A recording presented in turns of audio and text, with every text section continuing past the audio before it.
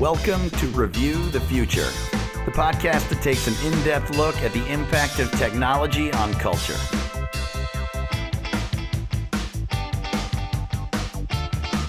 I'm John Perry. I'm Ted Cover. And today we are talking about conversational AI and digital currency. Okay, so in the news this week, there has been an announcement from Google. That's right. This Google announcement, which was pretty mind-blowing. I don't know if you guys have seen the video yet, but there's this video out of this thing called Google Duplex. Google Duplex is a technology for conducting natural conversations to carry out tasks over the phone. And conversational AI isn't really super great yet. So what they did to get around that is they made it very domain specific. So it really just can make calls to places primarily for scheduling. So it can call a restaurant, say, and schedule a reservation, which is one of the demos that you can see online. And in fact, there's a few audio clips of this online, which we could just play right now, actually. So how can I help you? Hi, I'm calling to book a women's haircut for a client. I'm looking for something on May 3rd. Sure, give me 1 second. Mm-hmm. Sure, what time are you looking for around? At 12 p.m. We do not have a 12 p.m. available. The closest we have to that is a 1:15. Do you have anything between 10 a.m. and 12 p.m.? Depending on what service she would like. What service is she looking for? Just a woman's haircut for now. Okay, we have a 10 o'clock. 10 a.m. is fine. Okay, what's her first name? The first name is Lisa. Okay, perfect. So I will see Lisa at 10 o'clock on May 3rd. Okay, great. Thanks. Great. Have a great day. Bye. Okay, that was the first one, and here is the second demo, which, as you can hear, gets a little more complicated. See how may I hear you? Hi, I'd like to reserve a table for Wednesday the 7th. For 7 people? It's for 4 people. 4 people? When? Next Wednesday at 6 p.m. Oh, actually, we leave here for upper 5 people. For 4 people, you can come. How long is the wait usually to be seated? For when, tomorrow or weekday or? For next Wednesday, the 7th. Oh no, it's not too busy. You can come for 4 people, okay? Oh, I gotcha. Thanks. Yep. Bye bye. Yeah, so we're going to talk about the reaction to this in a moment, because there's a little bit of controversy around this, and Google's taking some flack for unveiling this technology the way that they did. Yeah. So let's put that on hold for a second and just talk about the technology itself, because as a tech demo, it's actually quite impressive. Yeah, it's the first really impressive tech demo I've seen in a little while. I feel like it's been a little bit of a lull before there's something that felt like as much of a breakthrough as this. And even though it is narrow in domain, the quality of conversation is really something to behold. Yeah, and I in addition to listening to the various clips, I read Google's AI blog about it, and they talked about some of the challenges that you have to overcome to make, a conversational AI that can actually converse with a human in a natural fashion. And some of those things are the fact that, people do many things, differently when they're just talking to each other. They speak in very complex sentences, which can be really hard for a computer to parse, because people do things all the time, like correct themselves mid-sentence, or they're more verbose than necessary. They'll just drop out words completely, and the other person will still understand what they mean from context. The same words will have different meanings. One of the examples they gave in the blog was the phrase "okay for 4," which specifically in the context of a scheduling conversation could mean okay for a table for 4 if it's a 4 reservation. people or 4 o'clock, right? Or it could be 4 o'clock. Right. Could possibly even mean the 4th of the month. So yeah, there's a lot of challenges there, and judging from the demos anyways, they seem to have overcome a lot of these in a fairly convincing manner. Yeah, it was pretty remarkable to me how well it understood even the non-native English speaker on the phone. And it can handle things like requests for elaboration. So like if the human asks like what did you actually mean by that, and it can give a longer answer. It can handle interruptions like hold on a second, or request for it to start over from the beginning. It can handle pauses, if it gets told to be left on hold for a while, or to hold on a second while the human on the other end accesses a scheduling programmer. Yeah, and it even responds with like an or like it's a weird human like sound. Yeah. It doesn't even feel like language. It was really kind of shocking when it does that. Well, and this is where we get into some of the things that I think are grabbing headlines and triggering people's, creepiness alarms, which are some of its more human traits, specifically what Google calls speech disfluencies, which are Okay. and ahs and hms, Sure. Things people use to fill space when they're trying to think of what to say. So it has a lot of those worked into its speech. Yeah, well, and I have learned doing this podcast with you and trying to cut many of those out of our earlier, more edited episodes. Yeah, that use them a lot. Yeah, absolutely. I mean, I don't mean you. I mean, everyone does. I use them a lot. We all use them a lot. Yeah, so this is a case where it will insert those in. Now, interestingly, what I read on the blog implied that they're inserting them in for a few reasons, right? So one would be, and we'll get into this later, you might think that they're inserting them as part of their deception, to make it seem more like a human rather than a robot. Right. Which I think, broadly speaking, that's correct. But there's also a more direct technical reason. If I understand it correctly, what they're doing is they're combining different sound units to generate this. So they have a bunch of, pre-recorded things from an actor, presumably. Yeah. I would guess. Like constituent syllables or vowel sounds or something. Yeah, or even longer phrases that are used a lot. I mean, again, this is domain specific to scheduling, so they could have a human sit in a studio and probably say almost everything you might need to say. Right, all the 10,000 or so words or something you need. Right. So they're combining these things, but as we also know from doing our podcast and editing it, if you try to edit two, disparate elements, sometimes that are even just, 30 seconds apart, even from the same person, it often doesn't sound right or natural because their intonation, their volume, their pacing has changed from one moment in the conversation to another. Right. So you can imagine that fitting these sound units together, you could easily slam two together that just don't fit. And I think that's what you hear in other conversational AIs when they don't sound that believable. And even this one, you hear a tiny bit of that still, I think, although less than in previous AIs that I've heard. Right. Well, in the you can tell, actually, if you go and listen to them carefully, you can tell that they're being used specifically as a bridge. When they have two sound units that are different enough in intonation that putting them together would not flow, they just sort of insert between, and it acts kind of as palate cleanser. Yeah, it kind of resets. Yeah, that's smart. And it seems to be actually pretty effective. So that's, I think, a cool trick. And then also, the serve the purpose of filling just space. That I noticed. Yeah, that was what my first guess when you started talking about this was they seem to use it to hold the line at appropriate moments. Well, there's two different kinds of right? There's the long that people put when they're trying to think of what to say, and then there's those quick, short that are inserted between words. So it makes uses of both. Right. And then the other thing that it does to be more natural is it adjusts its latency on purpose. So it turns out we expect a faster answer to a simpler question or a simpler statement like hello. Yes. And if we ask a longer question, we expect a slower response.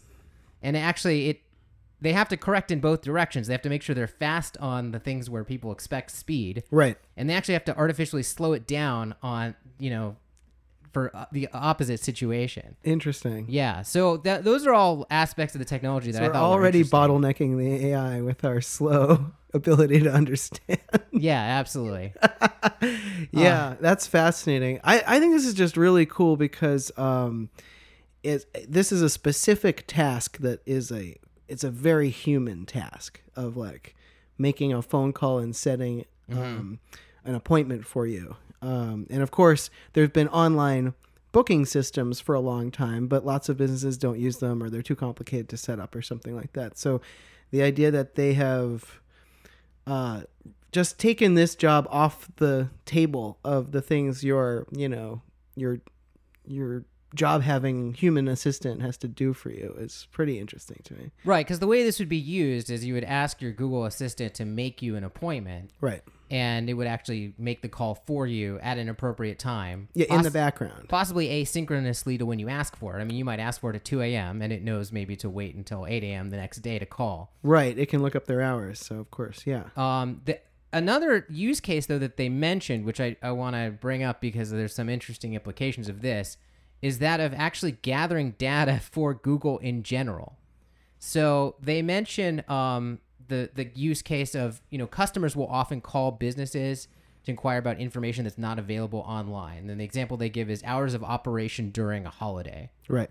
So their theory is that Duplex could call, get that information once, and then put it on the internet. So now that information that wasn't online is online. So it's actually it's acting more like a web crawler or crawling the real world, or I guess it's kind of like the cars that drive around taking pictures for maps, right? Right. It's using the conversational AI to go out in the world to build the data that's online, which is different and an interesting way to use it. Right. Yeah, that's it's becoming part of Google's sensory apparatus and helping them build their mirror world. Yeah, and you could imagine. So the weird case that immediately popped into my head that is not relevant to this exact technology, because again, this is focused on scheduling from what I understand. Right. But you could imagine a more futuristic version of this, say calling a professor at a university who's an expert in some field, posing as a graduate student or a reporter or asking some clarification on some question that's missing from Google's database that people have been asking a lot about, and then using that to fill in a gap in its knowledge, say, for example. I mean, this is the kind of thing you could theoretically have as a result of this down the line. Right. Everybody's just getting really polite phone calls from this happy robot who just needs to know all these random things. Yeah, I like it. Well, it's interesting that you mentioned polite. Yeah. Because the tone... I mean, what's funny is, like, once you build this AI, it has a personality of some kind. Yes. Right? And the personalities of these things, they just sort of sound like, I don't know, they sound like what you'd expect. They sound like Bay Area white people trying to get a dinner reservation. I don't know. Yeah, they do sound like the assistants of tech entrepreneurs. Yeah. I mean, I heard one... They're obsequious and polite and... Well, but I don't know how... kind of insistent, I don't think they're actually that obsequious or polite, though. No? So you'll hear them say things like... First of all, they have very casual slang things sometimes. They are like, very casual. Like I heard okay, awesome in there somewhere. But they don't actually say please or certain like conversational easers and things that you could use to be extra polite. They haven't gone extra hard in that direction. Maybe, I'm not sure why. And the reason I bring that up is around the same time that Google announced this Duplex technology, they also were talking about some other features for its assistant software, which is some sort of setting that where the assistant would correct you, and when you ask it to do things, it would ask you to use please or ask for the magic word. And apparently this is something that parents have asked for their kids interacting with these technologies, because they don't want the kids to get in the habit of ordering around people. Yes, that's hilarious. So it is interesting that, on the one side, they have a technology that requires you to say please to get something from their AI, but then their AI is not using similar words on the other end. Right. Yeah. No, there's a kind of clipped business-like approach to how it speaks. That's right. It's, it's in the middle, right? It's like casual, but it's neither overly polite, nor is it insulting, obviously. Right. But I mean, obviously... It says like gotcha a lot and things like that. Like kind of, casual words, but still very like upbeat and... I don't know, gave me a polite sense. Maybe polite's the wrong word. Maybe just like sort of friendly. Easygoing. Yeah. It does sound amenable, right? It's a bit Californian sounding, perhaps. Yeah. Yeah. Now, obviously, these are choices that are being made, and we can criticize Google for these particular choices. And in fact, many people are. So I think at this point we should get into the reaction to this, which has not been great. Yeah, well, so there is a bunch of knee-jerk reaction to it right away about, the creepiness factor and disclosure and all of that. And I think Google pretty quickly just said, oh yeah, it'll tell you it's a robot when it calls up. Right. So the biggest issue is the issue of deception, right? The way it's presented in the tech demos. Yeah, it is that it basically could trick you. I mean, you heard it. Yeah, you hear it calling people. It doesn't seem like the people are aware that it's an AI. Right. And, it's convincing enough that you could imagine, again, it's not like the Turing test where you're on guard expecting, that it could be an AI or not, and you're trying to judge. I mean, these are just unsuspecting people answering the phone. It's good enough that you're not going to really second guess it at the level that it's operating at. So you could easily interact with this thing and have no clue. And that is how they presented it. Now, like you said, they did backtrack very quickly and say, oh, we're going to let people know up front. It's not clear to me whether they decided that after seeing the reaction or if that was always the case. It seems that way. And some people have even been, I think, offended that they even tested it on unsuspecting, receptionists. I find that silly, to be honest. I mean, yeah, testing it, I guess, is different than widely deploying this. I'm certain that they did quite a lot of internal testing first, and at a certain point, you just have to get some wild tests on something like this. No one can be harmed if it goes wrong. You just go, why am I talking to a robot, and hang up. Actual robots call my phone all the damn time. So I don't know. To me, that's very silly to worry about. I get if this becomes a widely available product that you might want disclosure built in. And I especially get that if the product is customizable enough that it can be used to scam people or something like that. Because it's not clear right now that it could do that. It seems like it's pretty limited in what it could do. Well, that's a different domain, right? So this is the scheduling domain, conversational AI, but you could have the con artist domain AI. That's the thing, is how different is a telephone scam where you're phishing people's information from a scheduling event? It's not that different. I don't know how, I'm pretty sure this doesn't have any customizable things. You just say, make me a haircut appointment at 10 a.m. and it does that. But if you could say, call this number and get the lady to give me her social security number, and it could understand that and do it, that's where it maybe gets worrying to me. Not necessarily where it's at now, but that doesn't seem like that far away in terms of capability. Well, and we're definitely going to be in that world one way or another at some point, where it's not necessarily going to just be Google. An average programmer might be able to coddle something together that does a pretty good job of this, and if they put it to nefarious use where it tricks people, then that's a separate crime that you would have to deal with.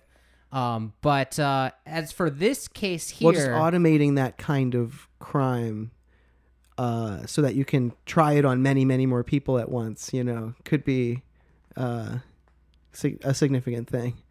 Yeah. No, but what I'm saying is that is a crime. Sure. So we already have language to describe that that's a problem, right? Defrauding people is wrong if you're using a high-tech way to do it. Right. I mean, they do this over email already. Yeah. It's just one more way you could attack people. That's all. But, when you have a very large company, like Google, that's most of us interact with several times a day, the ethical implications are a little bit different, right? Sure. And, I'm sort of two minds on this, right? Because first of all, I think that the deception thing is problematic. I mean, I don't like what that says in general about, creating a world of uncertainty, like a Philip K. Dick world where you don't know if you're talking to a real person or not. I feel like just this sort of contributing to the general undermining of knowing what's real and what isn't seems to me like not a great result that could come of this being used a lot. Yeah, you don't want to be interrogating everybody who calls you with the the Blade Runner test to see if they're, Yeah, it just seems like putting an extra psychological burden on everybody. Yeah. If that's the world we build. So I on that, however, at the same time, there's utility to the deception, right? Because we do get robocalls already. We've all gotten them. And most of us, I would assume, and certainly myself, when I hear a robot speaking, I immediately hang up. Me too. Yeah. I mean, I might listen for a second to see like if it's just reminding me of a dental appointment or something that might actually be useful. But as soon as I can discern that it's not something I care about, I hang up. And sometimes just immediately anyways. Mm-hmm. So you've got to assume that Google's thinking that that's the case. So how are they going to, if they do what they're saying and they put the disclaimer up front, hi, this is a Google robot calling to make, a appointment for my client, right? If that's going to get a lot of people initially to just hang up and it's going to cause a lot more failure. Now, eventually, I mean, obviously businesses want business. So if they get wise that they're getting these calls, then they'll just start, accepting them because that's how they get work. Right. But you can imagine it being a problem to deploying this if people, hear the disclaimer and just like, I'm done with this right off the bat. Yeah, which would be even more likely to happen if like regular old scammers start using that as their scam, like because the scam call that calls me now sometimes is like, this is Lisa from Google search or whatever, right? I mean, this is one of those scams. So you hang up on it. I don't know what they say after that, but it's not from Google, obviously, right? It's a scam of some kind. They're trying to get your information, right? So they could just, I mean, if that happens, then that really starts to erode their ability to disclose who they are and get the job done. Yeah. So, and then the other challenge too is that if they want people to interact with it conversationally, then it also helps if you sort of trick people.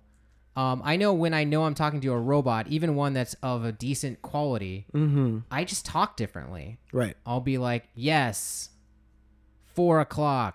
Yeah. Like I'll just enunciate more because I just don't trust that it's going to get things right. Hear you. Right. So yeah. I have a clipped, awkward conversation. Now, and it's interesting, they could have devised a different version of this technology that just embraced that had, like, for example, they could have made one that had a stylized voice that was maybe somewhere like a cartoon character, between robot and human. Sure.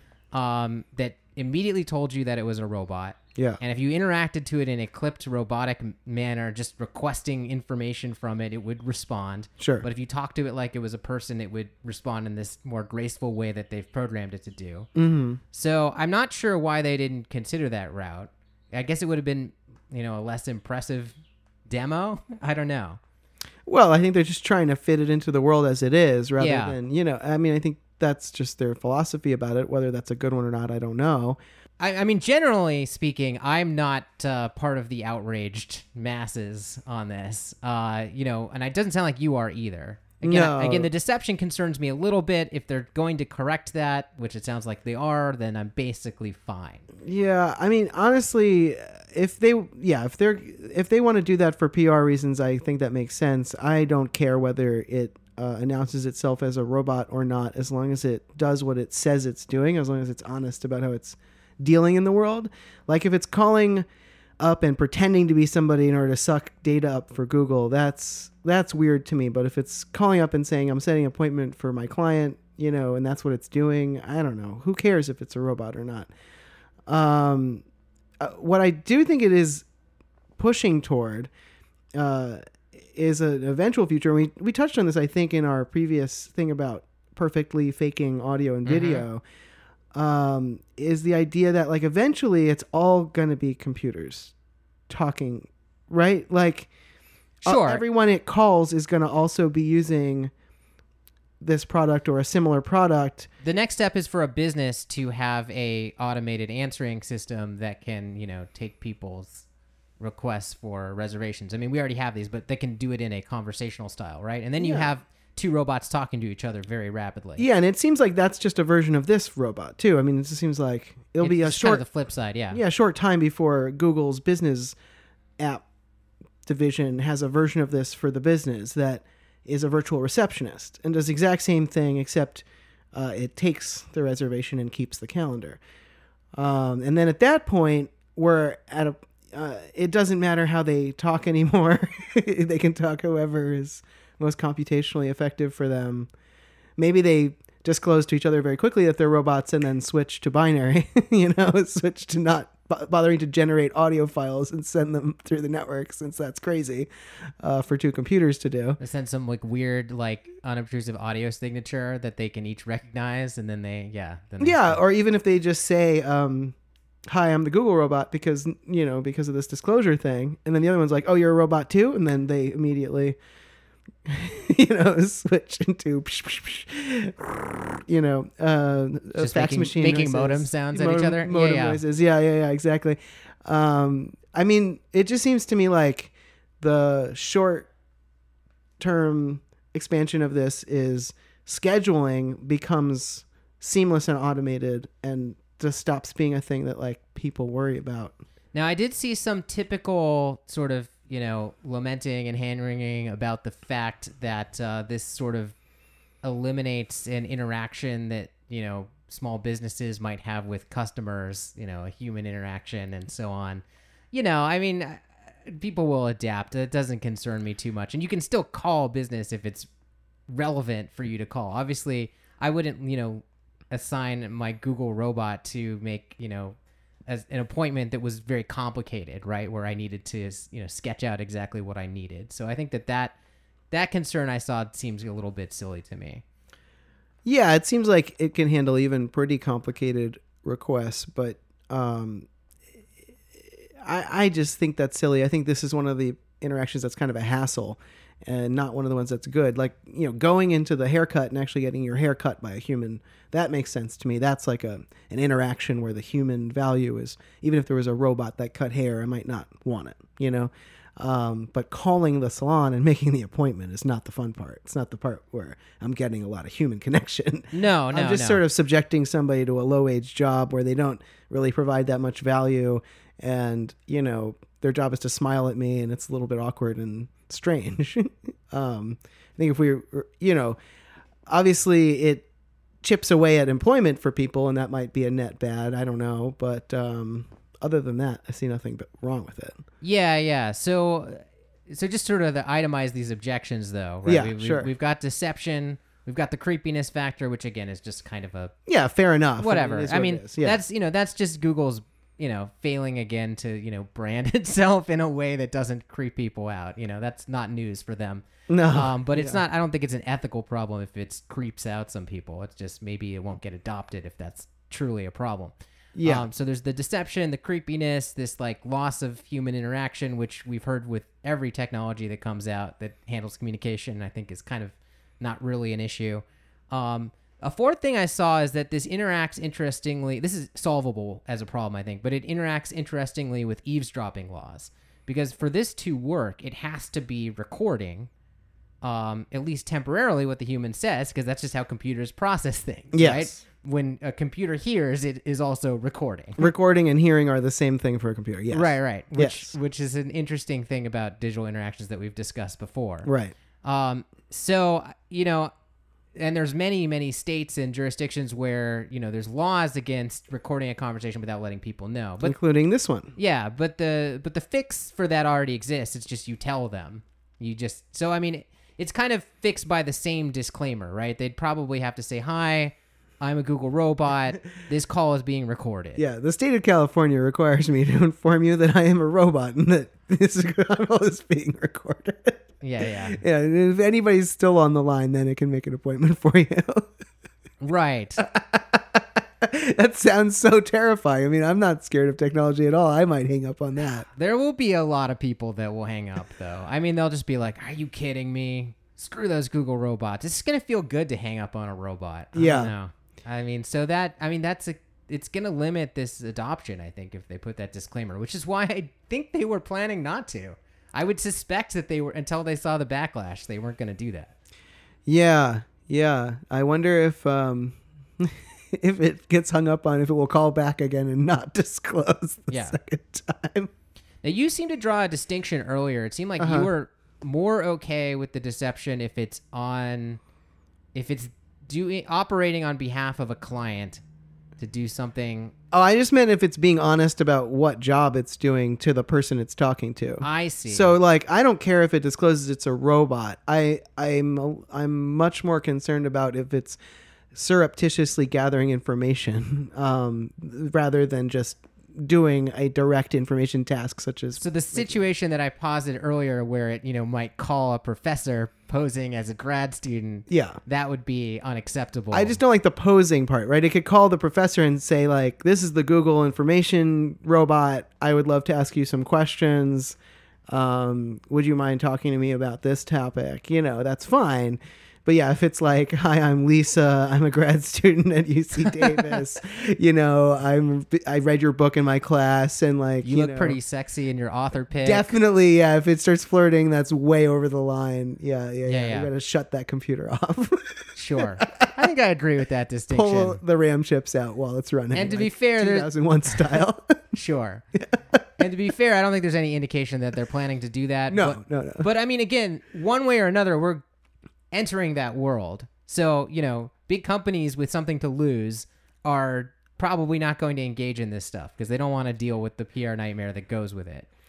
But people are going to be using these things left and right to fish for data. Yeah, well, and if you're the Chinese military intelligence or the CIA or something like that, a technology like this could let you fish for all kinds of information. No, and the spoofing of people could get real dark, right? I mean, you could get a call that appears to be your friend in trouble that sounds a lot like their speech patterns using some of the other technology that we talked about in previous podcasts that's actually synthesizing speech. So, this can go to some dark places.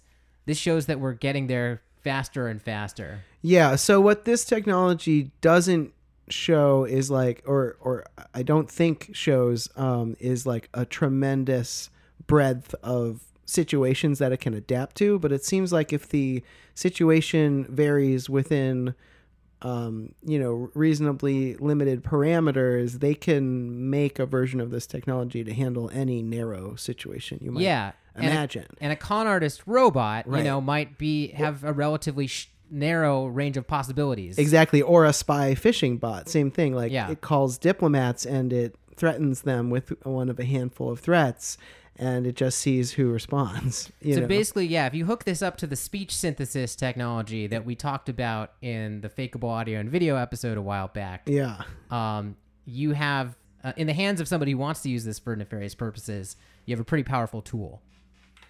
Yeah. So, I think that's all I want to say about that at this point. We're going to keep checking in on this issue, though. It definitely... I mean, if we missed any objections to this particular Google technology, let us know. If you're personally outraged and think that we should be more so, I'd like to hear why.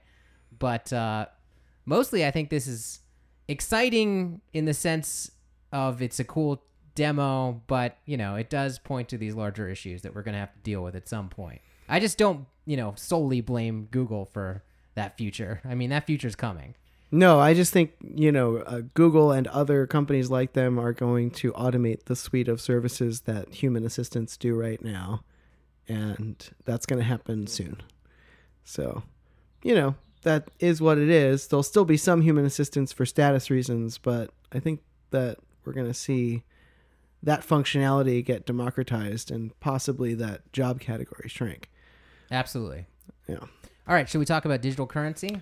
Yeah, let's talk about digital currency. So we've talked about this before a bit in our Future of Money episode, but it's which was a while ago, I gotta say. Yeah, it was a while ago. It was before this latest real rush of interest in cryptocurrencies, but I actually kind of don't want to talk about cryptocurrency. That's the thing is, sorry if this is a bait and switch, because people probably heard digital currency at the top of the episode and thought we're gonna finally talk about blockchain, why I should buy Bitcoin and ICOs and all this stuff. But it's not going to be that. I mean, maybe someday we'll address that issue. I think neither Ted or I are super bullish about that technology. And I don't feel knowledgeable enough really to even say.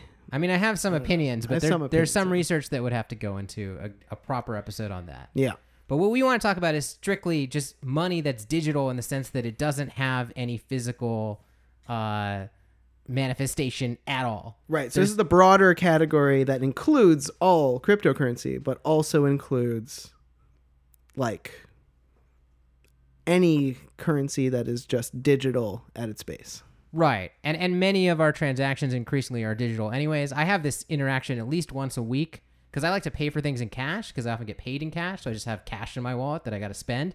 And I'll go into a place and I'll order some food or I'll order a drink or whatever it is. And they're already asking me for my credit card or they're already opening a tab for me. And I'll have to say, oh, cash is what I'm paying with. And they'll act kind of flummoxed and surprised because I'm, the only person in several days that's maybe paid in cash. So, I mean, already, in certain, areas, in cities and so on, I mean, there's very wide adoption of essentially digital transactions for most things anyways. Now, there's still cash somewhere. Right. I guess maybe the first thing to talk about is what's the distinction between, say, a credit card or Apple Wallet or Android Pay, which is like a sort of digitized way of carrying your credit card or accessing it.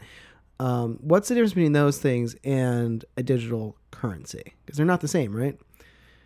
Yeah, no, exactly. We should definitely draw that distinction. Okay. So I would say that because we're not in a fully digitized world with regards to currency at the moment. Mm-hmm. And the reason we're not is because, you have some numbers in an account that you can look up, but you can turn those numbers into actual physical dollars at the request of your bank, right? At some point in the chain, you can go and exchange those, imaginary numbers into real cold, hard bills. Yeah. In a fully digitized currency world, that would not be the case, right? Everything would be purely digital. There would have to be official ledgers somewhere that were making sure that more money wasn't being created than is supposed to be created. Right. And so those would have to exist, but at no point in the chain would there be anything like a physical dollar bill. So like the defining feature of like a traditional money then is a physical token. Right? Yes. Like some kind of like a bill or a coin or something, right? That represents the money.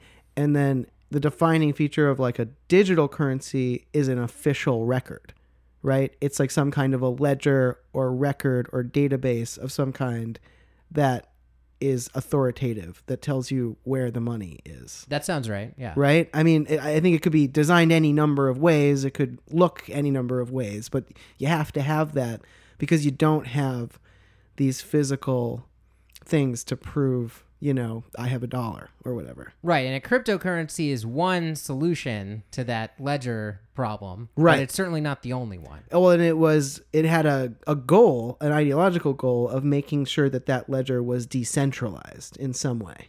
Right. Right. But we can problematize that whole decentralized concept right. pretty easily. But that was the theory. Yeah. The people who made Bitcoin mostly meant not owned by a government or a single corporation. Right. And on that level, by that definition of decentralized, they have succeeded. I think you can argue that in other ways it is still centralized and it's still kind of impossible to not have something central in a currency. But that seems right. It seems like there has to be some kind of a record, whether or not it's a centralized record, in order for a digital currency to work. And as a record keeper, a government certainly makes a lot of sense. Obviously, that would, upset the Bitcoin enthusiasts that, are dreaming of a libertarian paradise where there is no government involved in the currency. But the world we live in is one, of fiat currencies that are created by governments. And it seems to me like that's not likely to change. I mean, one of the reasons that I don't have strong hopes for cryptocurrencies is that, at the end of the day, governments can just say, nope, I don't think so. I think this should be run by us. And so the government would probably maintain, in most digital currency scenarios that I can imagine actually coming to pass, the government would have to maintain these records and probably have banks as well that are licensed to helping to maintain these records in some sort of organized fashion. Right. So the way that the government makes the physical dollars now, which is its equivalent of keeping a record, because it doesn't actually keep a total record, is by farming that out to a series of mints and banks, what have you, to create money both digitally and physically for the system. And that's the thing, is that the government has so much fiscal power in the current system. And I can't imagine that they would ever go to a Bitcoin-like system in which they have no fiscal power whatsoever. And as we talked about way back in our money episode, some of that fiscal power is used, at least the argument for it is it's used to help sort of modulate the economy. Right. And to, control various variables like the level of unemployment and the level of inflation and the amount of liquidity in the economy and, basically the rate of growth. Yeah. In an attempt to, steer us away from, cyclical recessions.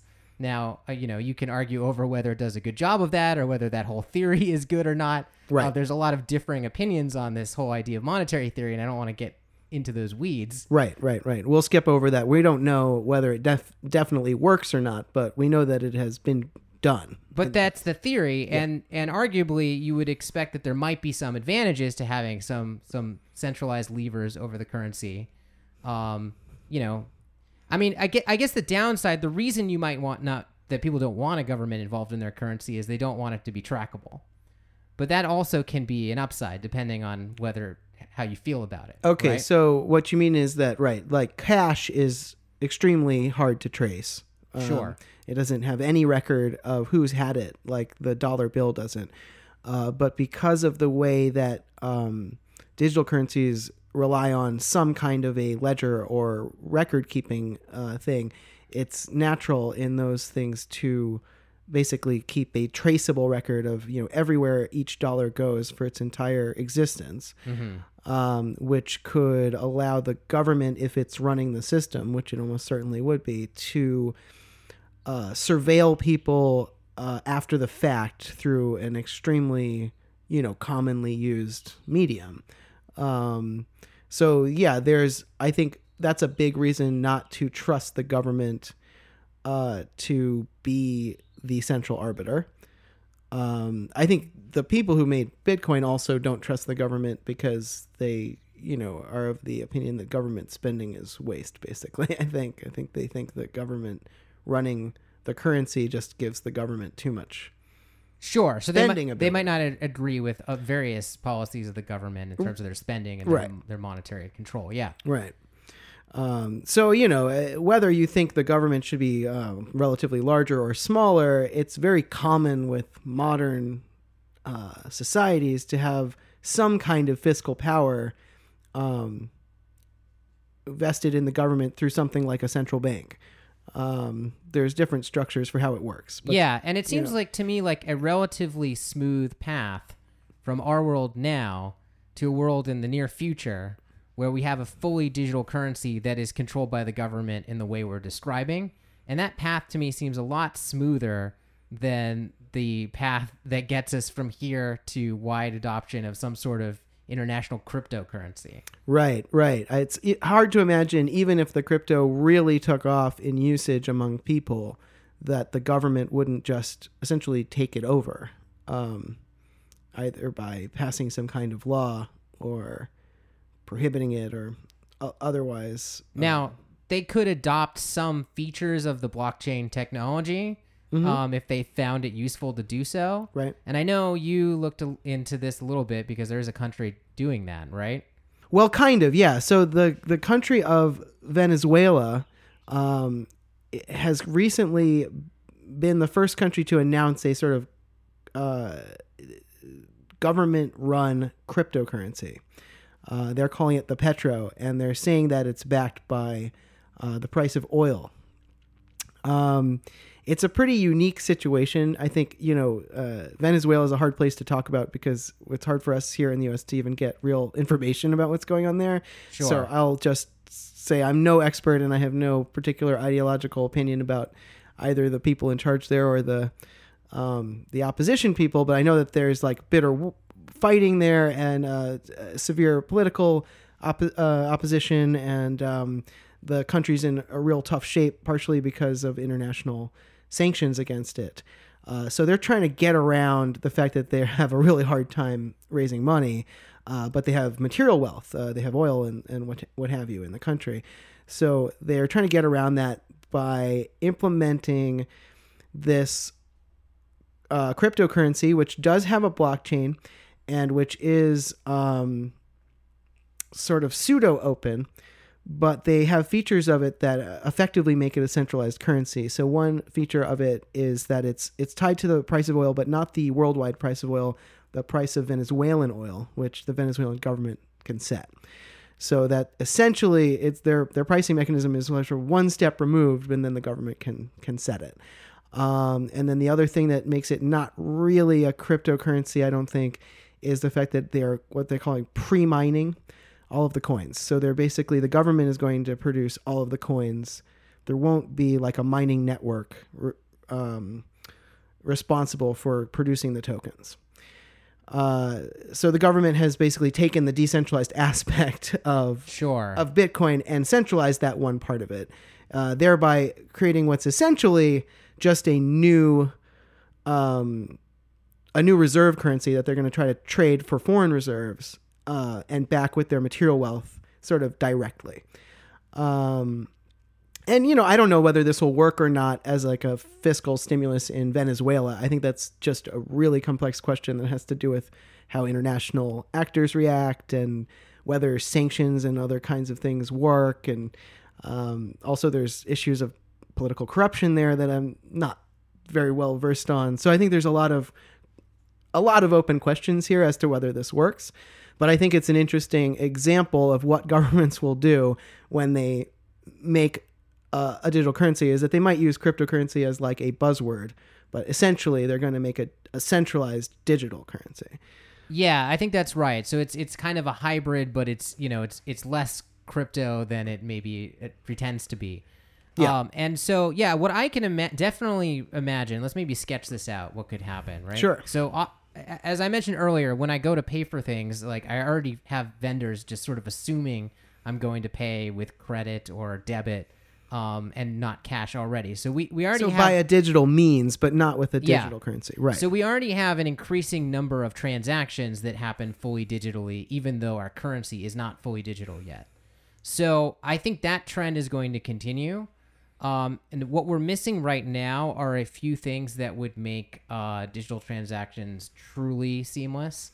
A few things have changed actually recently. I know that credit card companies are going to stop having you sign at all soon. They've already kind of taken that requirement off for small transactions, as you may have noticed. Yeah. But I heard that they're going to start phasing that out completely. It basically doesn't really serve any security purpose. Right. So in Europe, they've gone to chip and pin, Yeah. which is a better system. And here they screwed up and they went to chip and signature, which is useless. Yeah. Yeah. But basically, that's what you want to do, is keep removing those sort of obstacles that make the transaction not quite seamless. Mm-hmm. But, we've talked about, a situation in the near future where, you just use your phone and your phone that does everything else for you is the only thing you really have to carry with you. You don't really need your wallet, and you can just sort of swipe your phone or something, and it basically handles the payment in the least painless way possible. We're not quite there yet, but we can definitely see the steps getting us there. Right. I mean, there's things that approximate that now if you use like Android or Apple Pay. Mm-hmm. But they are multi-layered. So like you're paying with your phone, which is accessing your credit card or debit card, which is then drawing on a real currency account, and there's delays and fees and opportunities for trouble and all of those steps. I guess we could mention Venmo too as something that's, and then people are Venmo or Square or whatever. Yeah. For paying each other for small, cash interactions. Right. Which I am just waiting for the government to decide that it needs to tax everybody for all the $20 they've given their friends forever, so like creating records of that makes me paranoid in the way that I guess, drug dealers and pornographers and stuff are paranoid about the federal government. Well, that is taxable. I mean, actually on my taxes, I reported my, my Venmo payments that I got that were part of business and not just a friend paying me half of a meal. Right, exactly. Right? So, yeah, I mean, so it already falls under tax law. Right, and that's the thing, is that you just figure, well, if my friend was paying me back for half of a meal, I just don't need to report that, and probably you never get looked at, so it's fine.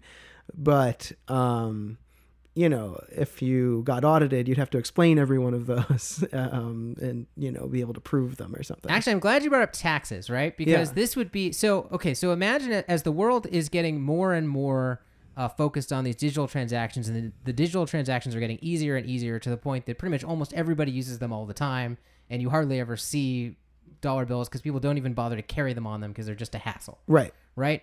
On top of that, there are huge benefits potentially to going fully digital with the currency, one of which potentially could be paying your taxes. Right? Now, this is maybe a little more far-fetched because expecting the government to clean up the tax system is maybe too much to hope for. Right. Well, considering how needless most of it, the complexity currently is. But in theory, it would be cool. I mean, again, certain people would be horrified by this, obviously. But depending on how you feel about government in general, it could be actually quite convenient to not really have to do your taxes at all. And just have, maybe you check the work that is done to make sure that you're not being ripped off, and make sure you're getting, certain benefits or whatever. But, a lot of it could be made more seamless if they just sort of sucked up that data like automatically. Yeah, I could see this particularly making sales tax reporting and payment much easier for merchants. I mean, another reason that we might move towards this system is sort of what we alluded to earlier, which is that the trackable nature of it is something that, again, might freak out certain people, but that the governments themselves will want. And can be sold to the people as a benefit, as a way to crack down on crime, right? So that's like, again, I'm sort of interested in how... Right, think of the children, yeah. Yeah, how do we make this transition?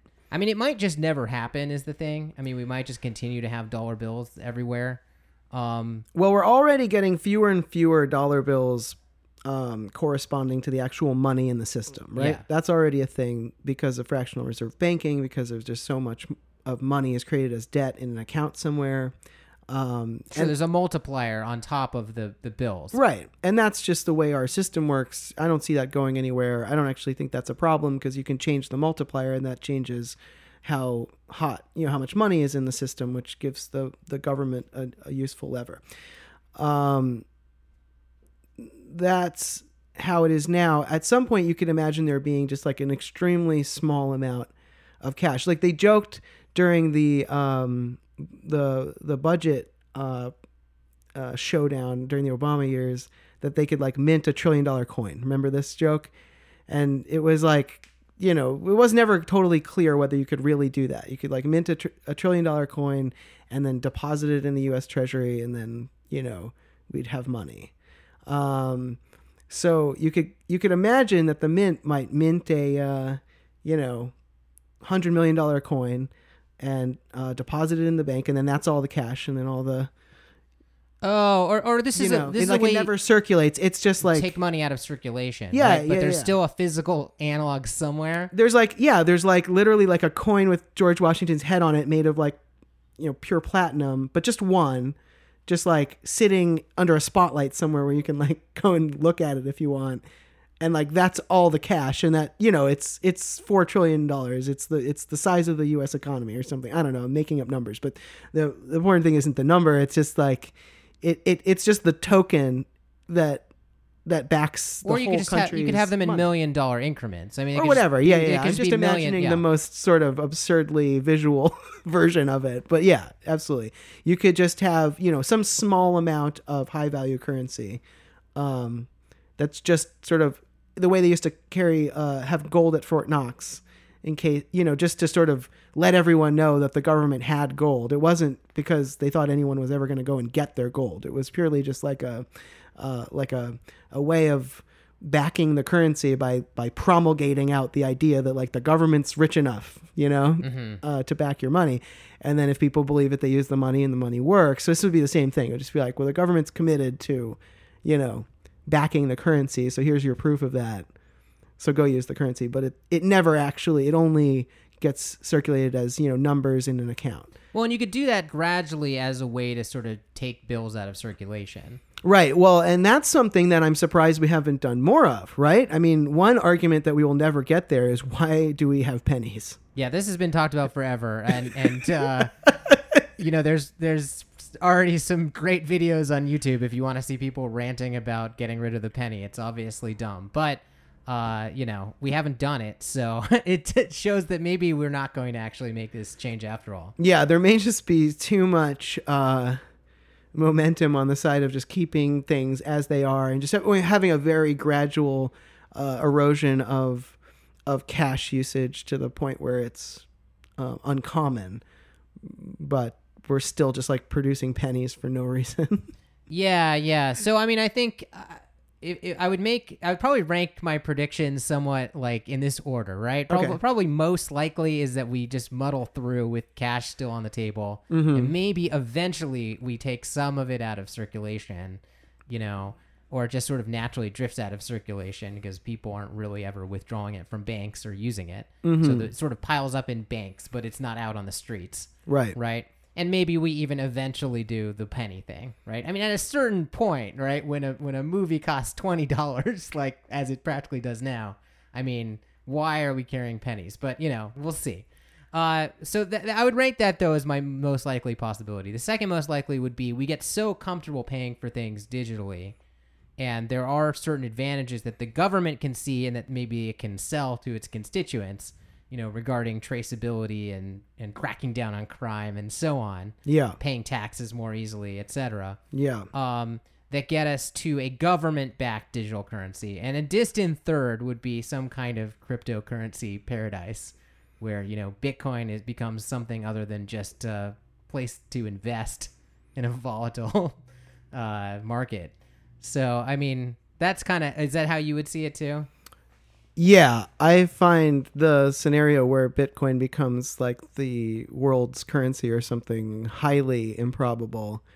And I guess I could imagine a fourth scenario that I would place as slightly more likely than that and less likely than the government just doing it, which is that some company or consortium of companies that are fairly respectable, maybe MasterCard or something like that is in a position to do this, manages to design a digital currency that balances what the government wants with what people think they want and is able to become like a sort of state-sponsored monopoly / single middleman, a Google of money or something. And I could kind of imagine that happening. I could kind of imagine in like maybe you stop paying your Visa card in money and you start getting your paycheck directly put on your Visa card. And I guess theoretically there's like a currency somewhere, but you never see it, Yeah. And then maybe a next step from there is Visa creates like internal Visa points, and they basically convince the government that this should just be the money, Right. I could sort of see that happening. So that's my fourth scenario that I can imagine: privatized digital currency being tacitly or officially supported by the government. Right. And I guess within that, possibility, I mean, because again, the idea that one of these cryptocurrencies would become the dominant currency seems far-fetched. Yeah. But, I mean, you could have various governments, depending on their frame of mind, taking a more or less laissez-faire attitude towards, having many cryptocurrencies out there. Obviously, we have several out there. There's more every day. And so for the time being, that's being allowed to function. But I think also there's very little reason for the government to be concerned about them at this point. Right. But, they're constantly rumbling about doing something about it. Yeah, I think if the government actually attacks them, that will be a sign that they're doing better than I am expecting them to do. I think they're going to do poorly enough that governments won't care. But if we start to see governments like really cracking down on cryptocurrencies, then I think that means that they are in danger of succeeding. But I still think the governments are very powerful, and if they coordinate at all, they could easily just stop them from being used. I mean, in any but the most underground illegal sort of circles, in those circles, it's likely that some version of cryptocurrency will just continue to be a sort of currency of thieves for forever, because they don't really have a lot of other options. Digital currency is very bad for them. So if you're doing any kind of international crime, I think you're highly motivated to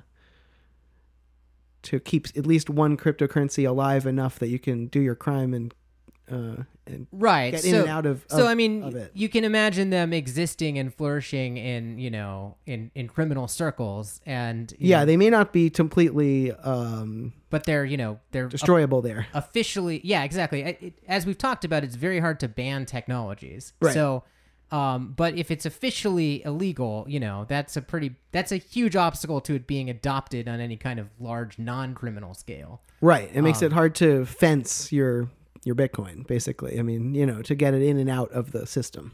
Yeah, absolutely. Yeah.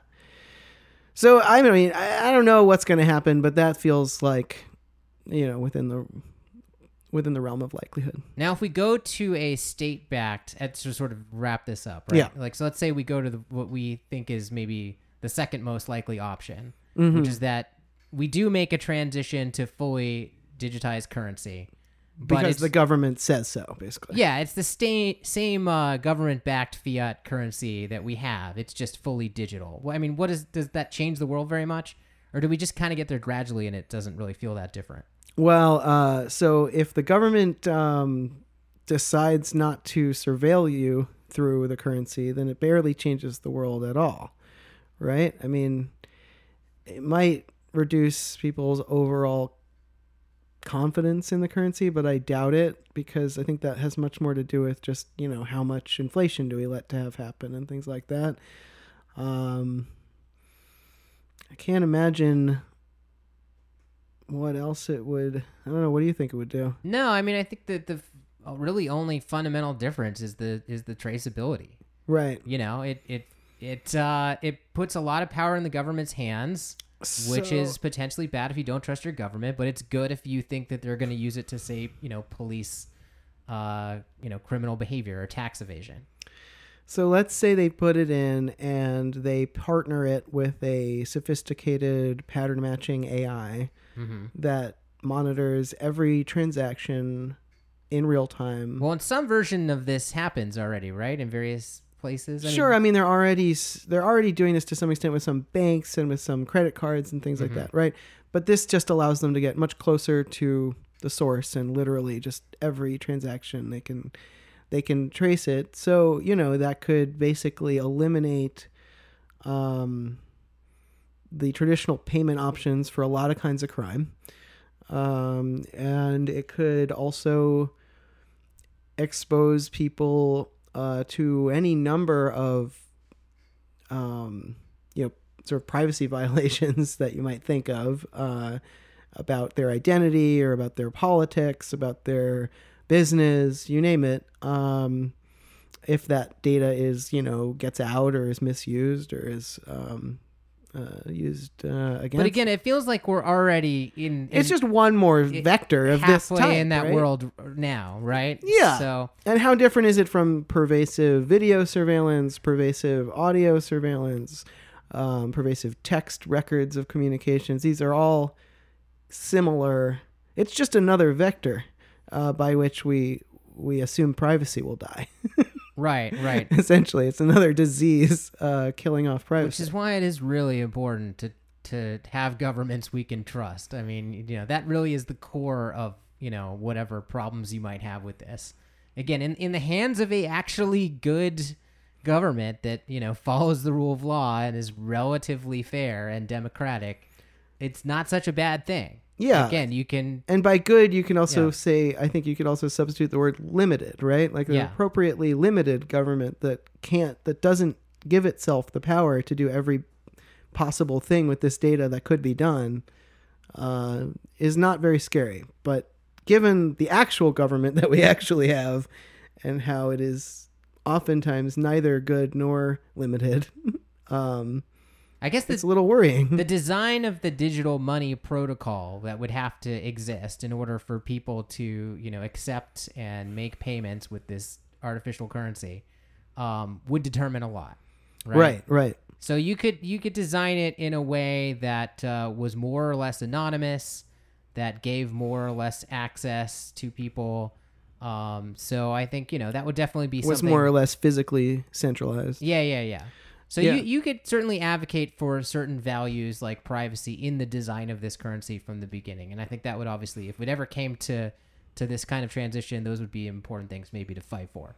Yeah, I think people would fight for them, but again, I feel like the incentive of the government is so strongly to reduce those things to uselessness that I just find it hard to believe that the government would go along with that. Yeah, normatively, it would be nice if Yeah, it was I'd if it support was it. designed, with privacy and civil liberties in mind. But yes, I share your skepticism that the government's going to voluntarily give up surveillance powers that it could have. Yeah, I don't see that happening. So I think that, is it going to be a disaster? No, I think it's going to be just another step down the road of us getting to the point where our surveillance technology is such that we have to rationalize our laws. Otherwise, we're going to end up in a, dystopian state, because you're just going to know everything. Every dollar somebody gave to their friend, you're going to know about it. And we're just going to have to start allowing that. All right, well, should we wrap there? Yeah, I think we should wrap it up. Okay, until next time, I'm Ted Covert, I'm John Perry. and you've been listening to Review the Future. To subscribe or leave a comment on this episode, please visit reviewthefuture.com. You can also send emails to feedback@reviewthefuture.com. Thanks for listening.